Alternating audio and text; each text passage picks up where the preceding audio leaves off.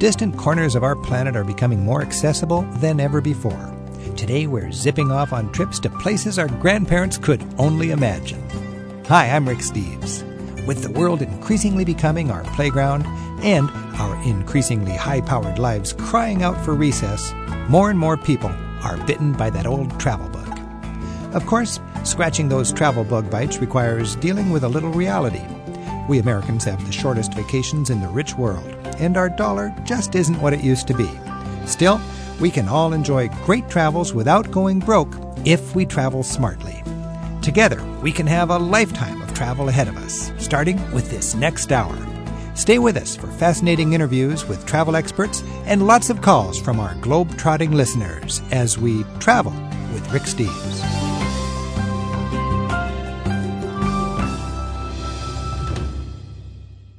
Travel with Rick Steves is brought to you by American Airlines. With their new Advantage Award booking tool, it's easier than ever to book to over 800 Advantage Award destinations online at aa.com. American Airlines knows why you fly. There's a good reason why so many people say Scotland is one of their favorite places to travel. Scotland has some of the friendliest people you'll find anywhere. Folks like Arthur Smith, one of my friends who ran a B&B in a remote Scottish Highlands village for many years. Arthur's quintessential Scottish burr and ruddy complexion were just the cover to a very generous heart and spirit. When I first met Arthur Smith, I knew he was the kind of Scottish gentleman I'd love my tour groups to meet and my television viewers to enjoy. Arthur traveled to America to join our annual tour reunion party at Europe Through the Back Door. Arthur was one of the first I invited to participate in this new radio venture, and, true to form, he showed up for his interview early, wearing his traditional family tartan kilt, complete with all the accessories. As you'll hear in a moment, he proudly describes his home in the Highlands and his heritage and history for radio listeners like you to get a real flavor of Scotland, Arthur's Scotland. But just 2 days after completing this interview for Travel with Rick Steves, after catching an early flight home, we were saddened to receive the news that Arthur had passed away shortly after returning to his village. While his health had not been very good in recent years, Arthur was always modest in retelling how he was the sole survivor of a Korean War skirmish. We also knew Arthur was determined to join us for this reunion. Arthur had plenty of stories to tell, to delight those who had fond memories of his bed and breakfast in the Highlands, and to tempt others who hoped that someday they could visit him there as well.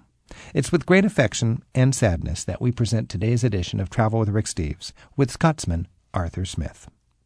We'll hear Arthur's interview in a bit. First, let's see what your travel plans are as we open the phones and email on Travel with Rick Steves.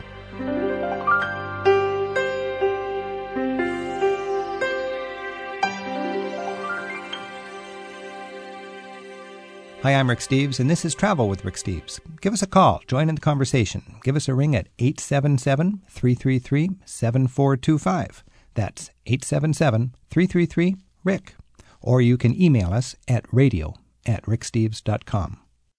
Hey, we got Ashley on the line in Victoria, BC. Thanks for your call. Oh, thank you for taking it. You live in a beautiful corner of the world. I do. I'm very lucky. Wow. Do you enjoy Victoria, or is it just sort of old hat for you? No, I love it. I love it. Third generation Victorian. So we just love going up to Victoria from Seattle, and it's a little I love piece going of down to Seattle as well. So okay, so I've used a lot of your resources, your Europe Through the Back Door, and your website to plan trips in the past, and it's worked out great. And I'm thinking I want to go into the travel business myself because I really enjoy it. Great. And I am planning a trip for my younger sister and I and my mom to Europe this summer, and we've got pretty much everything taken care of, but we're having a difficult time. So what is the best way to get from Paris to the Normandy area? We just want to go there for a day trip. Well, if you're going from Paris out to Normandy, there's routine trains that go there all the time from Paris. Yeah, we just have found that once you get off the train, then you have to find buses to take you to the beaches and all that, and that's what we're going for. So is it better to go with a tour group or? Well, there's a number of things that you can do, Ashley. First of all, it's a drag to have to drive out of Paris, but you could certainly pick up a car in Paris, get on the auto route, and get over to Normandy. You would be paying tolls for the super freeways in France, unlike in Germany, and that can add up. From Paris out to Normandy and back would add substantially to the cost of your car rental. you can take the train out there and then pick up a car out there for the day. But anytime you rent a car for the day, you're paying a premium. What I would imagine you could also do, which would make a lot of sense, is go to a place like Bayeux. You can go on the train direct from Paris out to Bayeux, and there are small-time operators, little minibus guys that do little tours, and they're experts in the Normandy beaches and the D-Day landing and all that sort of thing. And they really are experts. And it's a great kind of tour because it's just, 7 or 8 people on a minibus and this guy who loves his work. And you're a group of 4, did you say? Yeah, we will be a group of 4. Yeah, so that would be just wonderful. And he would provide you the transportation. And I think that might be your most efficient way because by hiring him, you get the local expertise, you get the maximum use of your time because he knows just exactly how to structure the day best. Right. And, of course, it comes with transportation to boot. Yeah. Okay. So I hope that's helpful. Yeah, that's helpful. And then my sister and I are carrying on through Europe after that. But my mom is going back to England, and she is having a lot of trouble finding the best way to get from Normandy to Portsmouth. Okay, well, there's boats going regularly, at least every day, from near Honfleur and also from Cherbourg over to Portsmouth.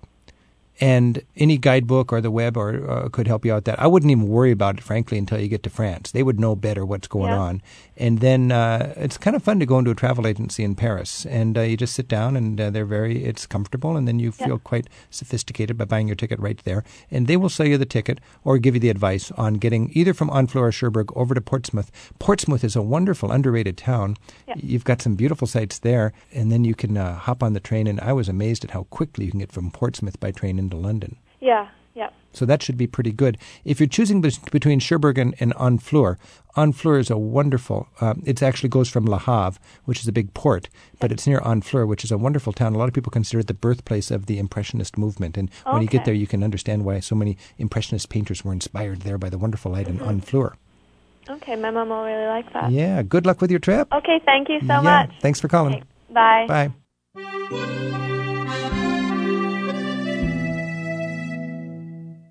And we have Jim in Peachtree City, Georgia. Peachtree City, where's that in Georgia? That's a suburb of Atlanta. You got to be careful with your addresses, don't they, there, because most of them have the word peach in them? Yep. That's for sure. It's everywhere, and it's similar to your town relative to Seattle. Okay, Edmonds. Yeah, we're just half hour north. I don't need to go into Seattle unless I want the big city thrills. That's right, or unless you got to catch an airplane. That's right, yeah. What's on your mind, Jim? Rick, we're big fans, and my wife and I do some pretty extensive travel, big Italy fans. We travel to the Ukraine on church mission things, just got back from Israel, etc., and we run into Rick Steves fans everywhere we go. We run into your books, and we use them extensively ourselves. But I was curious. I'm always interested in what your personal preferences are, and I wondered if you had one trip to take in your life before it wound up. You had one trip, and it was like a 2-week trip. Where would you go specifically? What towns? What would be the rough itinerary if you had to select only one? And I'd also be interested in frankly, some of your hotel choices in the towns that you'd be in. Mm-hmm. Interesting. I think I might go to Nepal and hang out on a lake by a town called Pokhara, which is in the sort of the western capital of Nepal, on the opposite side of Kathmandu. And there's dugout canoes, and there's tropical forests that make you feel like you're in the middle of a Herbal Essence shampoo commercial, and there's all these Himalayan mountains around you, and incredible markets, and leeches attacking you in slow motion. It's just a wonderland. Great food, friendly people. In Nepal, people, when they greet you, they clasp their hands together and they say namaste. That means I salute your virtues. And I'm just so charmed by that. And the Indian subcontinent is my personal favorite. And if I was going to, let's say, you're kind of saying if I'm going to die in 6 months, where would I go? I wouldn't need to do anything good for my business, so I wouldn't factor that in. Right now, if I'm going somewhere, I'm going to Europe to make my guidebooks better. But if I was just selfishly going somewhere, it'd be somewhere in the Indian subcontinent. It could be Kerala. That's the most literate and Christian part of India and the most communist part of Italy, in India, I mean. So you got that literacy, that Western influence and the Christianity mixed in with the Hinduism and the communism. It's sort of a freely elected communist state, or that's its heritage in India. It's down in the south. It's sort of, if India is like, it would be where California is on the map for India. It's the southwest. Also, Sri Lanka is just a dreamy country to visit. If I was in Europe, I would probably hike in the Swiss Alps. If it was the summertime, I think that would be a glorious place to be. It depends. I don't know. Where would you go? Well, of course, we are so oriented to Italy that we're drawn back there all the time. Now, just having been to Israel, that's an incredible, different kind of place. But Italy is our place, and of course, we love to stay in the same places that you normally stay in. Roberto in Venice. There are a lot of people like that. Good people to meet. That's a great thing about traveling. Yeah, Barbara and Manfredo in Florence. Yeah, they burned out. They have sold their place, I guess. They burned out, Jim. Yeah, they sold it. They weren't very good for the last couple of years. It's clear they had burned out, so it's good they sold it. New people have moved into that hotel. This is the key. You got to get these people who are either new or in their prime when they're doing these little hotels, because it's a grinding day in and day out task to be public like that. Now, where can we read about what you just said about Nepal? Well, you need to get a guidebook on Nepal, and no, I'm talking about stuff that's written by Rick Steves. Stuff that's written by Rick Steves. Wow. Well, if you found an archive, I used to write a book on Asia called Asia Through the Back Door, and I have a little bit on Nepal. But what I told you is pretty.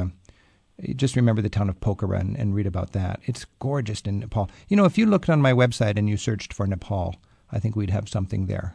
Hey, Jim, you went to Ukraine with your church. Do you have a sister congregation there or something? What we do is my wife and I, plus some others in our church, we support some orphanages, a great work, actually, and fun, and just absolutely incredible people. I bet it's a rich experience. And what's very interesting for American churches to realize is that for a pretty small amount of money, you can make a huge difference to a little congregation in the former Soviet Union. We support a church in Russia, and like for $150 a month or something, we can keep the pastor employed.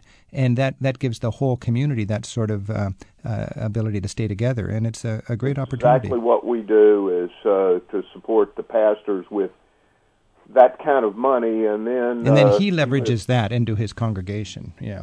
We bought them a van. We're helping them build an astounding church. Now they're doing it themselves, brick by brick, but we're paying for all the cost of the materials and all that. And it's an amazing church. It's for this little town. It's their variation of St. Peter's.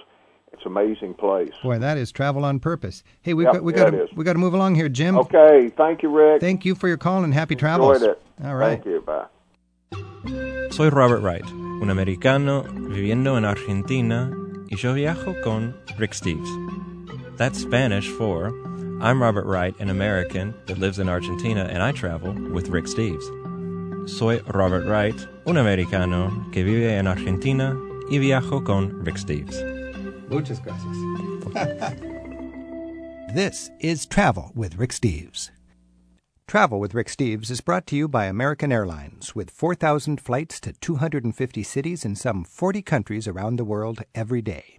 It's easy to book your next flight at AA.com. American Airlines knows why you fly.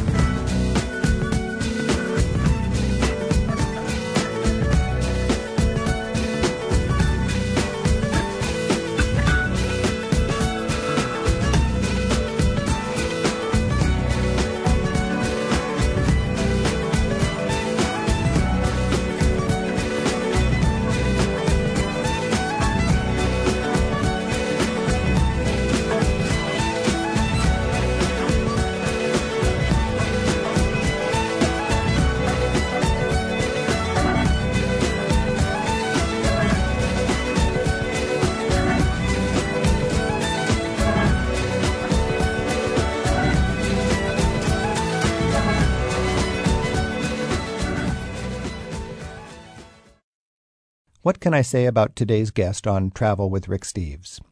Arthur Smith was a true gentleman, cut from the old cloth. He proudly wore his tartan colors on his kilt and was dressed in his finest regalia for the interview we recorded with him as he visited our radio studios in Edmonds, Washington on February 7th of this year. We were stunned to get word 2 days later that Arthur had passed away upon returning to his native Scottish Highlands. I'd like you to meet this true gentleman who shared his love of Scotland with so many travelers. Arthur Smith, in a conversation we shared earlier this year, coming up in a special tribute on Travel with Rick Steves.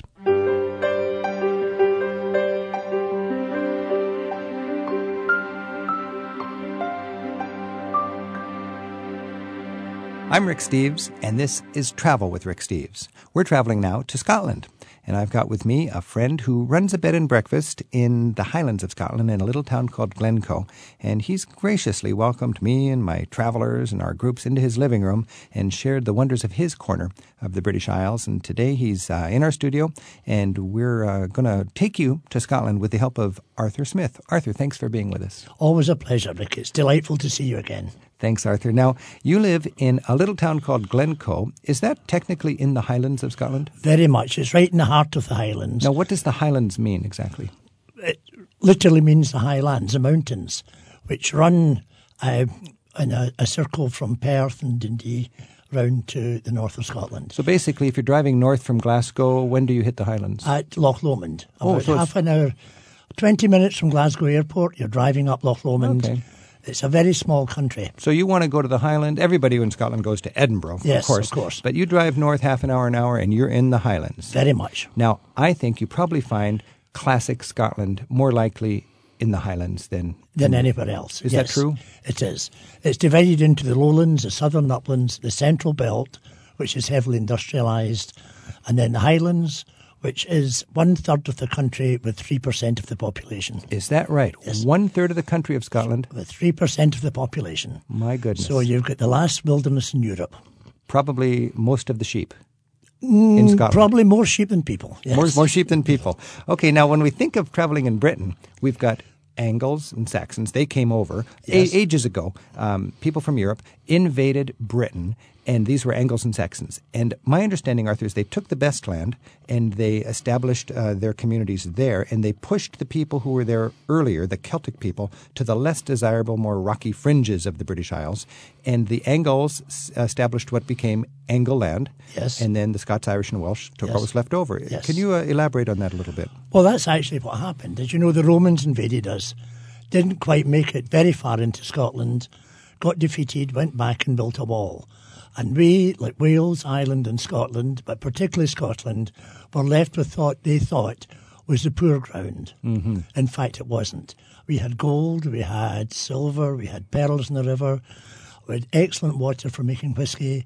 We've now got hydroelectric, forestry. We've got the rich stuff. And you got oil, don't you? We've got oil, yes, Scotland. in the North Sea, yes. Does England take a little bit better care of Scotland because of the oil? Well, yes, we take quite good care of England. Yeah.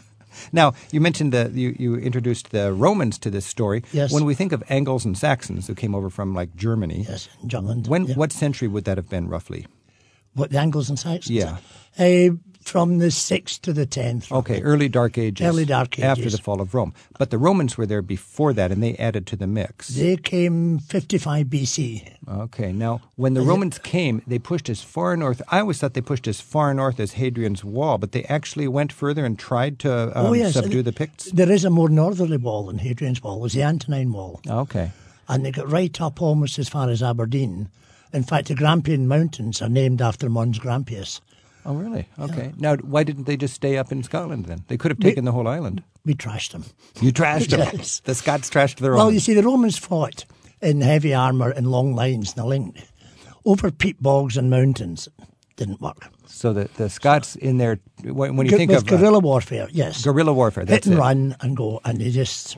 So the Romans, overwhelmed by the Scottish guerrillas, basically, they retreated, and then they sort of drew a line across Britain, and they built Hadrian's Wall. Yes. And that was fortified every mile with a mile castle. That's right. Wide enough for chariots to race atop the wall to That's right. refortify places that were under attack. And they pretty effectively sealed off the rest of the island from those from the north Scottish and the guys. south, yes. All and that right. became a division basically between Scotland and England. Okay, yeah. Now, when I go to up in the north, I came to your house once, and you gave me a bunch of little coins, little Roman coins. It just astounded me that you could, they weren't even very valuable. You just find these coins in the dirt?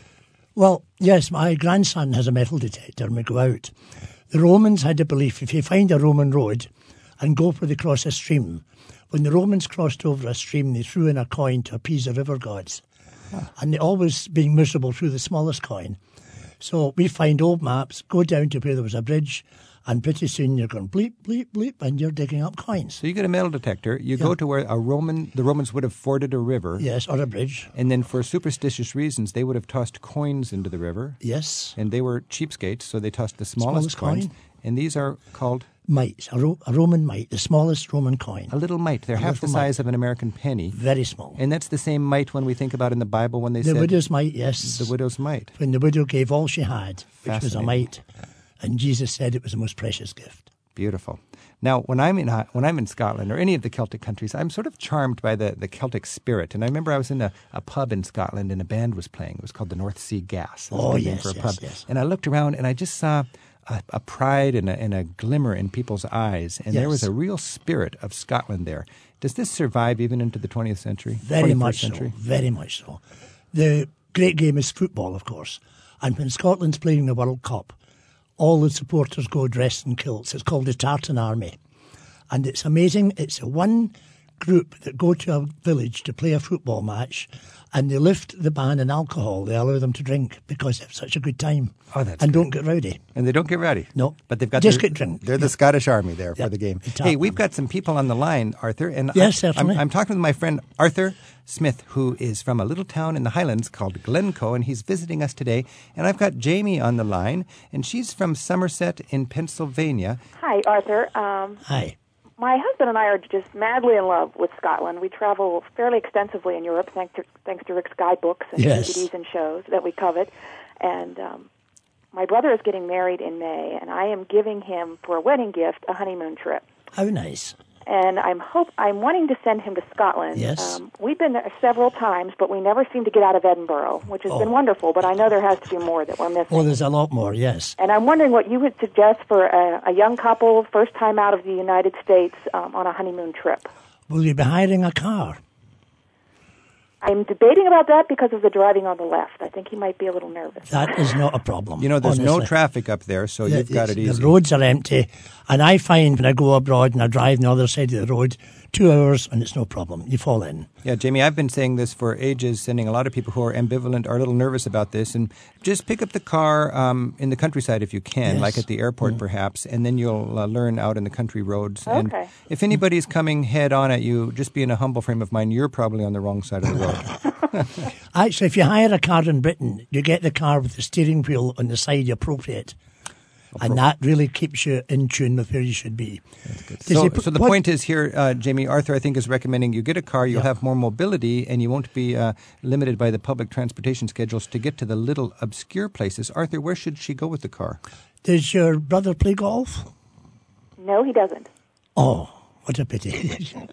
We're the home of golf. Right, I think a wee run up to Stirling, visit Stirling Castle. On up to Balquidder, visit the grave of Rob Roy McGregor. What is the town there, Arthur? Balquidder. Balquidder, okay. Rob Roy McGregor and his family are all buried in a little graveyard. And then just wander up through the Highlands. Take your time. Talk about the Isle of Skye. I think that is a very romantic place. Oh, it is. It's a beautiful spot. There's 2 ways you can go to the Isle of Skye. You can drive up the coast road, the road to the Isles, to Mallaig, and get the ferry across to Armadale, or you can drive right up through the Highlands, past Elandorn Castle, and take the bridge across to Kylree. You know, Jamie, for me, the west coast of Scotland is just so enchanting and seductive in its beauty. Arthur lives in a little town called Glencoe. It's sort of it's one of many charming little towns. You stay in a B&B, take hikes, get an ordnance survey map, a very good map that shows the trails, and do some hiking. Take a ferry boat out to some of the outer islands if you have the time. And I would say when you're in Edinburgh, be sure to hire a local guide, a local walking guide. They just have wonderful guides. They're very inexpensive. You can take a public one or you can have a private one. And the B&Bs in Edinburgh are great for a big city. And, of course, the B&Bs in the countryside are going to enable you to sit around a campfire, a hearth in the home, in the living room, and talk with these people who, in a lot of senses, Arthur, you have the world coming into your living room. I don't need to travel. They're there. Now, you did B&Bs you just retired this year, but how many years did 15 years. 15 years. You had people coming from all over the world into your home. Yes. What was that like? Absolutely wonderful. We had some great nights. Some nights we didn't get to bed till 2 a.m, sitting talking. Other nights, it depended on the mood of the person.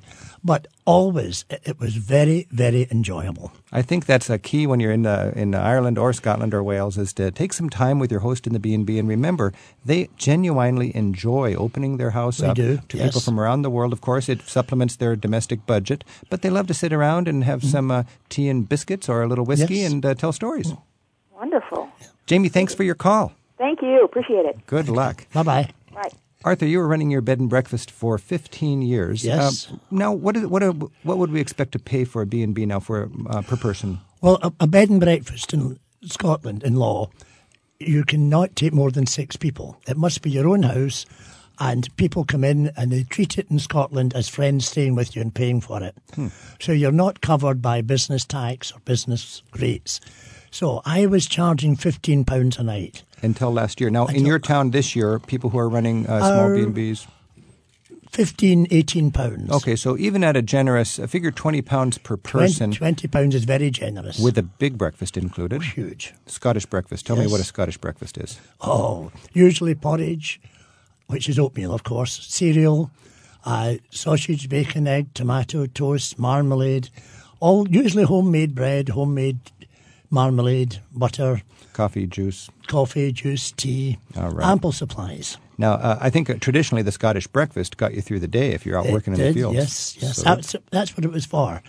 Scottish fry. You were out, yes. All right. Although not many of us fry now. No, it's in old days. It was a lot of people called it a heart attack on a plate, or a plate of cardiac arrest, or something like this. And now I think B&Bs have contests actually for healthy heart awards and this sort of thing. So, but just so you're planning on your budget, the dollar is not very strong, and Britain is very expensive as far as Europe goes these days. But if you stay in a B&B, you got it right from Arthur here. A top end B&B in the countryside of Scotland would be £20 per person. Yes.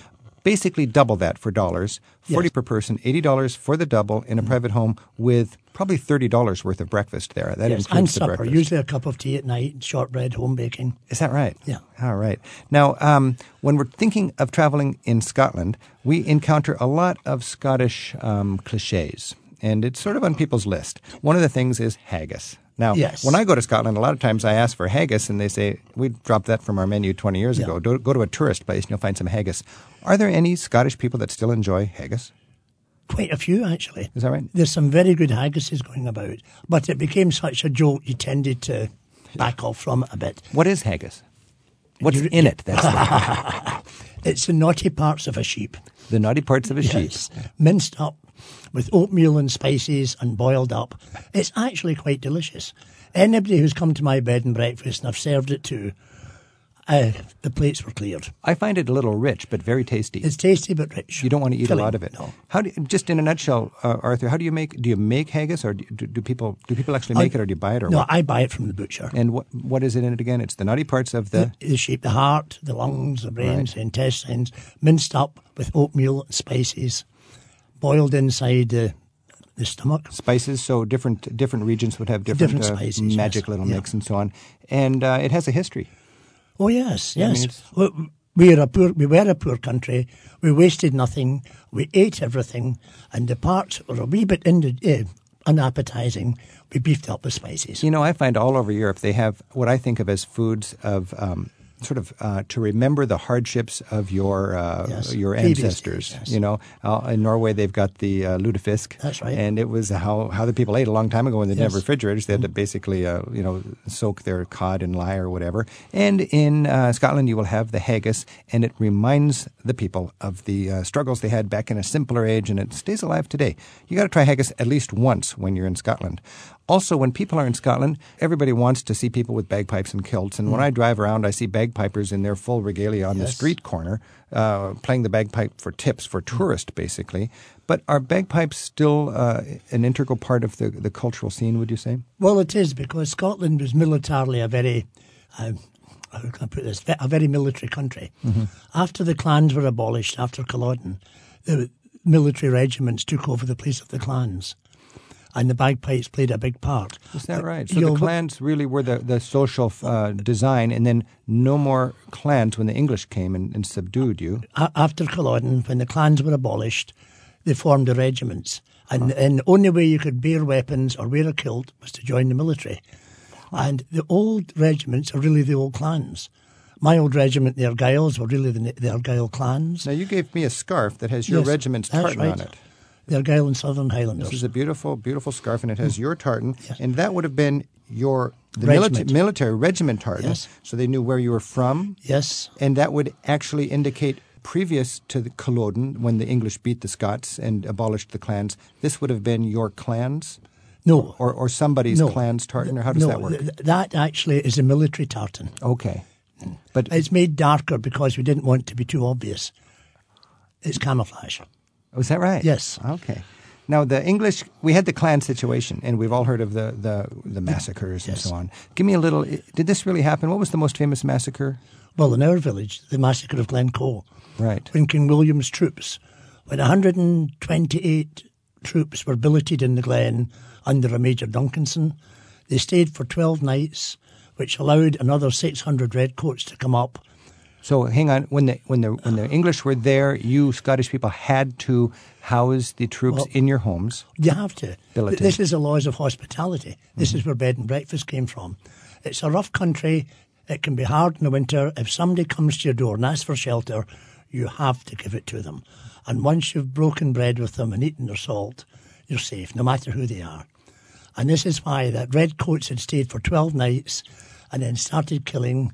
It left such a bad impression. Murder under trust. The murder under trust. Yes. You had welcomed them into your homes. Stayed with them for 12 nights and then... And this led to some... Well, this was really the start of the Jacobite uprisings. Okay. When we tried to get the Stuart family back in the throne of Britain. And that was powered by the fact that Scottish people tend to be more Catholic and English are more Protestant, is that right? Not really, no. That wasn't a Catholic thing? No. Okay. The Catholics came into Scotland more when the Irish potato famine came, and they came across from Ireland to live in Scotland. Okay.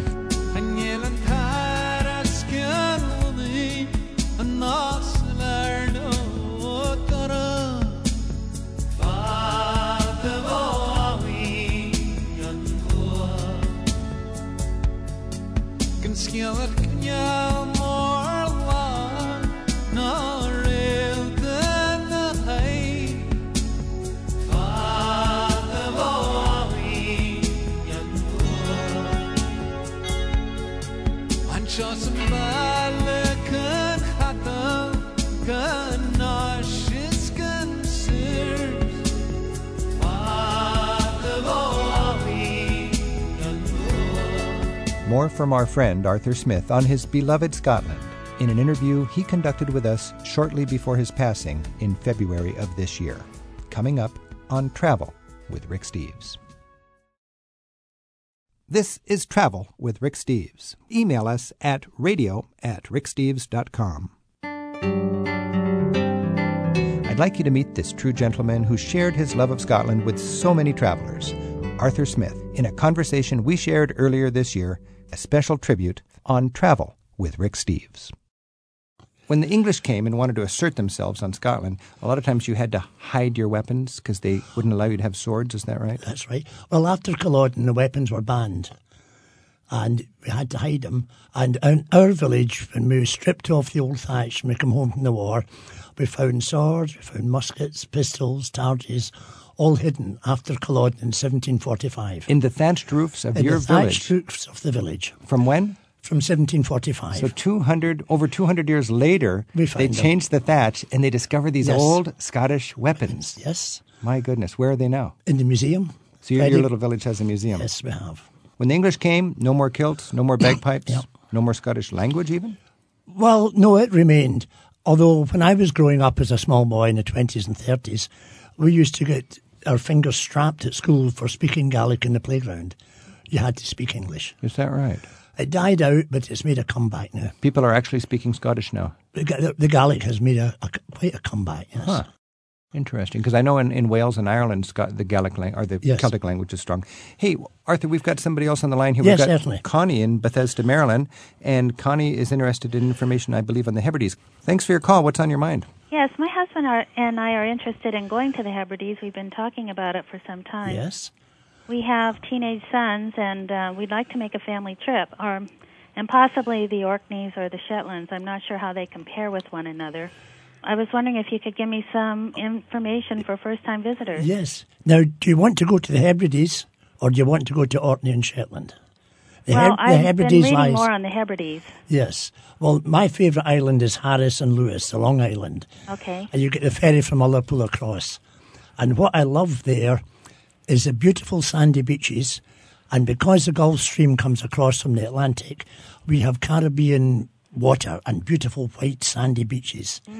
But in Lewis itself, there's the standing stones at Callanish. You know what standing stones are? Like Stonehenge I've sort of Yeah. thing, Well, these have been there since before Moses led the children of Israel out of Egypt. Our standing stones at Callanish are older than the pyramids. My goodness. And it's wonderful just to walk among them and feel the history. Connie, excuse me, just for our listeners, you got the lowlands where you've got Glasgow and Edinburgh, and then you go north, you get the highlands where you get more dramatic culture, and then off of the west coast of Scotland, we've got the Hebrides Islands, right? Yes. And then further away, like almost in the neighborhood of Iceland, we've got Shetland and Orkney Islands. The farther Northern away. Isles, yes. Yeah. Okay, Connie, any more thoughts on that? Well, I was wondering, is it best to get a car and take the ferry Oh, over? yes. Oh, please. Take a car around the islands. What to do is Calmac, which is our big ferry company, you can get a Rover runabout ticket, which lets you roll on and off as many islands as you like for one payment. Mm-hmm. And if your cars are kind of reasonable size, it's not too bad. Right. But check it on the internet. Okay. And is it also best to go in the summertime Oh, or is yes, springtime yes. okay? May and June. Because we're so far north, I live just somewhere north of Juneau in Alaska in latitude. Mm-hmm. In May and June, there's 18, 20 hours of daylight. It gives you a very long day and some beautiful scenery. Oh, that sounds wonderful. Yeah. Now, Connie, I would imagine if you're tooling along the island of Harris or Lewis or these other islands, the island of Mull or the island of Skye, you probably don't need reservations in B&Bs if you're exploring, or what would you say, Arthur? Well, if you're in the shoulder months, if you're away from the school holidays, Okay. you're probably all right. And the school holidays would be July and August, yes. Okay, so July and August you'll have long days and better weather, but you'll have a lot more school crowds and local tourists, I suppose. You'll get better weather in May and June than you will in July and August, though. The weather's normally better then. Does that help you out, Connie? Yes, it does. Thank you very much. Good luck on your trip. Oh, thank you. Enjoy it, yes. We also have Amanda on the phone in Seattle. And Amanda, you're thinking of day trips to distilleries from Edinburgh, is that right? Yeah, that's right. I went to Islay via Glasgow last time, and so yes. this time I'm heading to Edinburgh. Yes. And I was wondering if it was possible to take some day trips out of Edinburgh to distilleries or to explore out there, and if I needed a car for that. You need a car. The distilleries are a wee bit out of Edinburgh. Yeah, I know they're They're in the Highlands more, to get the traditional whiskey flavour. Before we go any, I want to talk more about that, but let's make it very clear to our listeners that whiskey is a big deal, and there's Irish whiskey and there's Scotch whiskey, right? Yes, spelled differently. I would like Arthur to explain the difference between Irish and Scotch. Is there a difference? There's a difference in flavour, and it's a question of taste. But the Scottish whiskey generally is a worldwide leader. It may be a worldwide leader. The Irish would say the Irish whiskey, I think, is triple distilled and the Scotch whiskey is double distilled. Is that a qualitative thing or a taste thing? Well, it's a taste thing. Okay. Yes.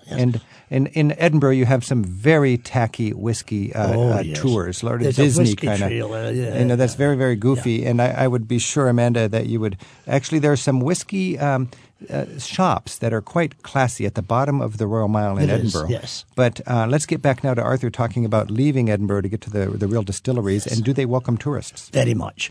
Most of them have a guided tour that take you around, explain how it happens, and then you finish up with just a wee dram, Mm-hmm. So you go with a smile on your face. But there's whisky distilleries all through the Highlands. The best part is down the Spey Valley. There's an actual whisky trail. It'll give you a map. You can go into all the distilleries and taste the difference yourself. There's no point in me saying which is the best whisky. The best whisky is the one that you actually like. Amanda, any other questions? Yeah, no, that's great. So if I wanted to base myself, say, in Speyside or something like that, to visit a bunch of distilleries and kind of a day thing, if it's too far out from Edinburgh, is there a good town or any specific place that would be great to go stay in? Well, Grantown in Spey, down the Spey Valley, is probably the capital of the Spey Valley, Grantown. And you could quite a few distilleries within easy reach of that. And the tourist board, I'm sure, produces this whiskey Well, trail they do, thing yes. with all the specifics. Once you get there, go to a tourist information office and you'll get all the details there. We've had some very good tours in different places around Scotland, and from my experience as a tour guide, it's always been time very well spent for our groups, Amanda. Mm-hmm. Great. Have fun on that trip. I'm excited. Oh, okay. Look forward to seeing you. Somebody else emailed us, Arthur, and they said, so what's under the kilt? I got to say, Arthur's wearing his Scottish outfit right now, and we'll get to what's under the kilt later. But right now, Arthur, take me on just a little tour of your traditional Scottish garb here. You've got this it's so beautiful. Well, the kilt, of course. It was worn in the Highlands when we were herding the cattle. I've got 10 yards of cloth wrapped round about me, and my legs are bare, which meant I was nice and warm, but out with the cattle, I could wade through rivers and lochs and not get my trousers wet. Okay, so that was anticipating going through a wet brush and yes, so on. right. You got 10 yards of cloth wrapped around. Okay, Yes. and what attaches it? Oh, 2 buckles at either side, but basically it's held in by a big heavy belt. And then because you don't have pockets, you wear a sporran, which is just a pouch that you hang around your waist, and inside there you have the traditional credit cards, traditional car keys. Your cell phone? The traditional cell phone, yeah. So you got a sporran that looks like Daniel Boone's hat, I think. Didn't he used to wear a raccoon? That's an otter. This is an otter. Your sporran is an otter. Yes, or it was an otter. Yeah. It was an otter. You see, it looks used to like be... it's the size of a woman's purse. It's a round otter purse. The word sporran means purse in English. Is that right? Yeah, Okay. and that's all it is. Now, what would Rob Roy have in his sporran? Probably food, oatmeal. It might have a little glass of whiskey, A little flask of whiskey? Yes, Okay. probably oatmeal and a handkerchief or something, Okay, just the little Just a camp out pouch, stuff. yeah, and yeah. today Arthur Smith would have his car keys and his cell phone in it, and Yes. he'd hop in his modern car with his sporran and his Yes, kilt. it's the same as always. Now, you flew to the United States, and Yes. I know you've got a little knife in your stocking, don't you? A ski and do, yes, it's traditional. What is that called? A ski and do. Literally, it's a black knife. Okay. And it's a very traditional thing, and all the Highlanders carry one. And is it a functional thing today or a decorative thing? It's functional. For what? What do you need a knife for, huh? You never know. You never know. You never know. No, it's been a tradition granted to us to carry weapons. Obviously, coming over by Continental, I put it in my luggage. Right. Yeah. Now, what is exciting to me as Europe is uniting is that the regions of Europe are able to exercise their traditions and their independence a little more openly. Yes. And my take on this is, as Europe unites, as Belgium becomes the center of Europe, national capitals like London are less threatened by regions like Scotland. Yes. Consequently, in the last couple of years, Scotland has been allowed to have its parliament meeting actually back in Scotland Yes. for the first time since, 1711? 1707. 1707. Scotland's got a new parliament now. It has. How's it going? Not very well, I'm afraid. Tell me about that. Well, it turned out to be not very popular, The parliament. the Parliament. It turned out to be very, very costly. Yeah. The building. The building was supposed to cost 40 million. It's cost well over 400 million. But what about the actual governing body? You actually have more sovereignty now? We used to have 76 MPs sitting in the House of Commons, and they discussed Scottish business here and then come up and discussed it in Edinburgh. Now we've got an extra 129 MPs. So it's a bigger bureaucracy. It's a bigger bureaucracy. In a very expensive building. As my grandfather used to say, he had a soft spot for politicians. It's a peat bog just further down the road. I think a lot of people can relate to that, Yeah. Arthur. Well, so you've got a Parliament. It's open to tourists. It's, It is it's a indeed, yes. remarkable building at the bottom of the Royal Mile in Edinburgh. Yes. And Scotland is able to wear your kilt, play your bagpipe, speak Do your what you language. like, yes. No problem at all. Can I just explain, when you talk about the Royal Mile, that's a mile from the gates of the Castle of Edinburgh to the Palace of Holyrood House where the Queen stays. So the King and Queen stayed in the Holyrood House, and it was 1 mile to Edinburgh Castle, and that's the Royal Mile. And it's one of the most historic walks, I think, in wonderful, all of yes. Europe. You've got John Knox's house You in have. the church where he preached the Reformation in Scotland. You've got the home of Walter Scott and Robert Louis Stevenson and these guys. Conan And Doyle. Wonderful, wonderful walk. And, of course, you can tour the castle, which is one of the great historic places in all of Well, Europe. we have the oldest crown jewels in Europe in the castle, the Scottish crown jewels. And when you enter the castle, you see a statue of William Wallace, I believe. Yes. And a lot of Americans know William Wallace from the movie Braveheart. Oh, that was filmed just next Glen to me, yes. Now, you've got a lot of Americans coming into your Yes. B&B. How is have they learned from the romantic movies, Rob Roy and Braveheart, yeah, or has they that have messed up indeed. their perspective? No. Okay, they were movies. They did take a bit of liberty with them, but basically the things were right. And Robert the Bruce and William Wallace led to the independence of Scotland. And the 6th of April 1320 was the signing of the Scottish Declaration of Independence.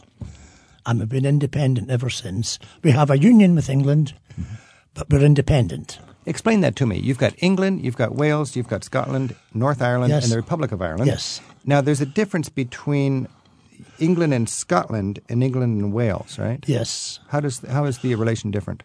Well, Wales is a Celtic enclave, but it's not a kingdom, it's a principality.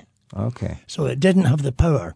There was a wall round at Offa's Dyke. Right, Offa's Dyke. So, but Wales was never really as much of an established political entity. No, as Scotland was. Scotland was a kingdom. A kingdom. So yes. the United Kingdom Yes. is putting England and Scotland together. United as a kingdom. Yes. Nothing to do with Wales or Ireland.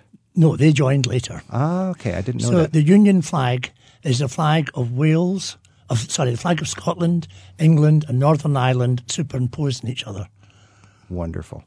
Arthur, this is fascinating. I'd love to talk to you more, but right now I just feel like getting on an airplane and flying to Scotland. We'd be delighted to see you. Thanks so much for your interesting information on your beautiful country. Thank you.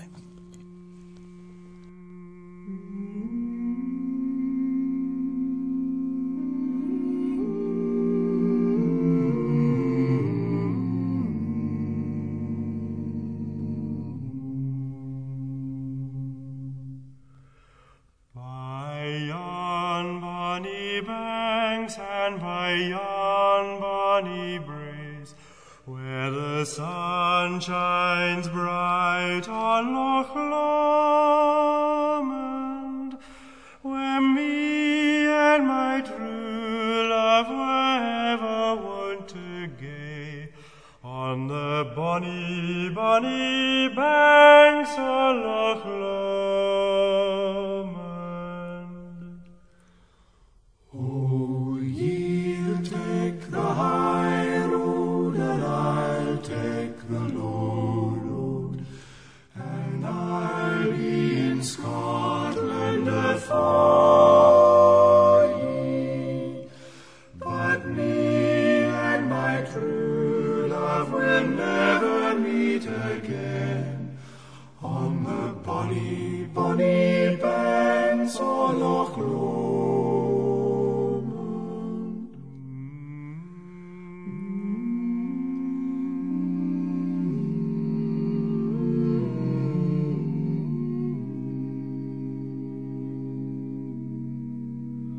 I mind when we parted in yon shady glen, on the steep, steep side of Ben Lomond, where in purple hue the highland hills we view, and the moon looks out from the gloaming. Oh, ye'll take the high road, and I'll take the low road, for ye. But me and my true love will never meet again.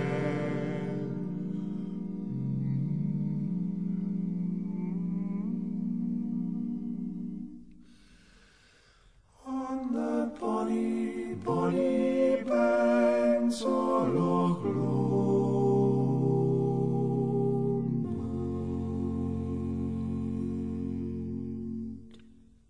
Was that all right? That was great. Oh, good. How'd you feel about it? Oh, I Drum. didn't tell you. What's under the kilt? We never got to that. Nothing's worn. It's all in perfect working order. Yeah. Garfurchan do, Chenchana Ferchan Mel. Gally. Okay. Is Mishi Ars McLoughlin from Glencoe is travelling with Richard Steves. And that is Scots Gaelic, the old Scots language, and I'm saying my name is Arthur Smith from Glencoe in the Highlands, and I'm travelling with Rick Steves.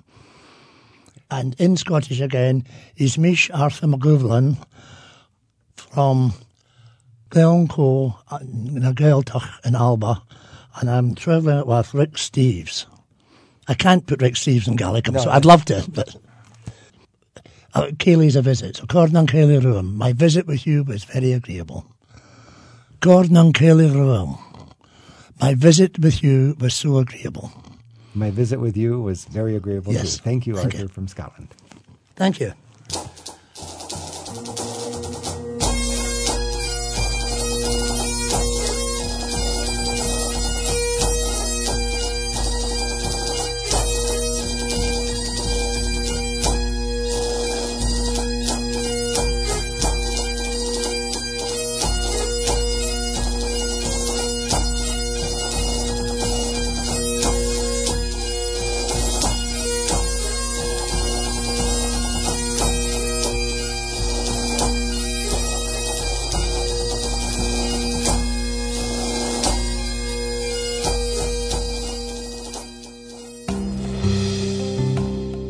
Travel with Rick Steves is produced at Europe Through the Back Door in Edmonds, Washington.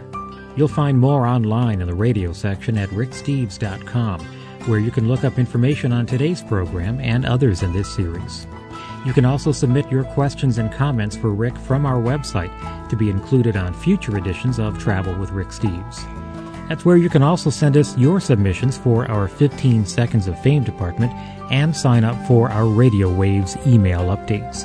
Details are at ricksteves.com. Some of the people who help bring you Travel with Rick Steves include communication support from Sonia Grosset and Robin Goddard, technical support from Dan Suter and Matt Iglesias, and additional assistance from Reagan Sewell and Pat O'Connor. Our theme music is composed by Jerry Frank. I'm your producer, Tim Tatton. Join us next time as we travel with Rick Steves. Travel with Rick Steves is brought to you by American Airlines. With their new Advantage Award booking tool, it's easier than ever to book to over 800 Advantage Award destinations online at aa.com. American Airlines knows why you fly.